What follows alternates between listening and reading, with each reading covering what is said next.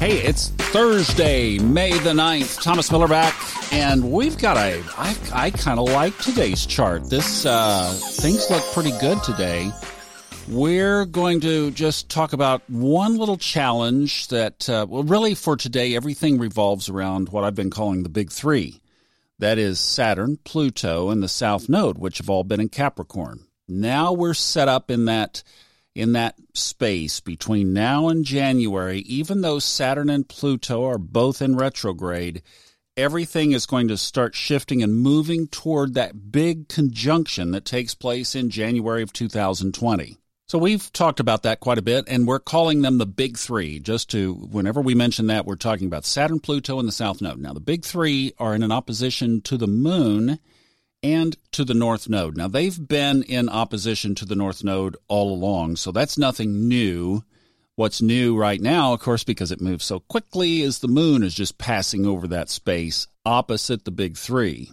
And hopefully from time to time, when you're listening to these, you can pull up a chart, and that Time Nomad app is great. Time Passages is another one that's really good. I think it's just for the Apple system. But you can get your free little astrology wheel that shows you what's going on today, and it would be great for you to just get in tune with these things so that you can see what they look like and just get a feel for how these things are moving around the chart. Now, I would look at the Moon opposite the big three like this. Some people would say, ooh, tension, so you might feel that emotionally or cyclically, so there might be something like repetitive or something that repeats in your life coming up that could be a bit of a little twist there. But what I would look at it is that we can use a cycle. So I'm looking more of the lunar effect over there as cyclical. And you know that opposites attract as well as repel. So I would just use it as a drawing in, let my emotions feel those changes and that karmic work that Saturn and Pluto are doing together. And moving from the South Node to the North Node, I would let it pull me right across the chart, right over there to where karma has asked me to step into.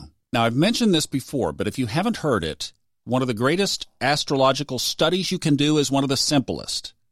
Just get online and search you can find your North Node and South Node. It's based on your birth date, not time. Most people know their birthday. Not all. Some people just don't know when they were born. But aside from that, you can look it up by your birthday and then do some reading. Get some research going on North Node, South Node. South Node is what you brought in with you to this life. North Node is what this life is asking you to step into. Like I said, it is one of the most fascinating to me studies of astrology that's just hidden in your astrological chart.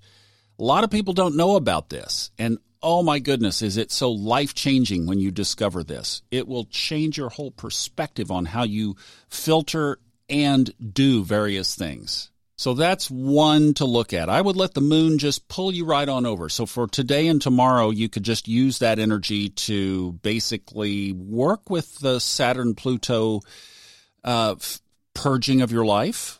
Have you had some things happening, by the way, especially if you've been listening to several of these? Have you had some things happening where you've been able to know that you've been working on soul-based stuff? I hope you have. Boy, I sure have. All right, on the complementary side to that, we have some positive stuff going on between the big three and the sun, and that is a trine aspect. So really it kind of covers all three of them. So it's kind of interesting because the two luminaries, the sun and the moon, the you shining in the sky and the emotional, the hidden side, the deeper side, the moon, both are aspected to the big three. So that just to me says, roll up your sleeves and do the work. There's also a favorable aspect with Neptune and the moon, so that's kind of cool. There's a great big T-square also that involves Venus and those guys. So there's a lot of activity going on around it. And that's the theme all year. Guys, we're not going to get away from this theme. And that's why I've said it's best to just work with it. Because if you work with it, then you're just in the flow with it. You're not rebelling against it. And there are so many little opportunities for you to do this great soul work.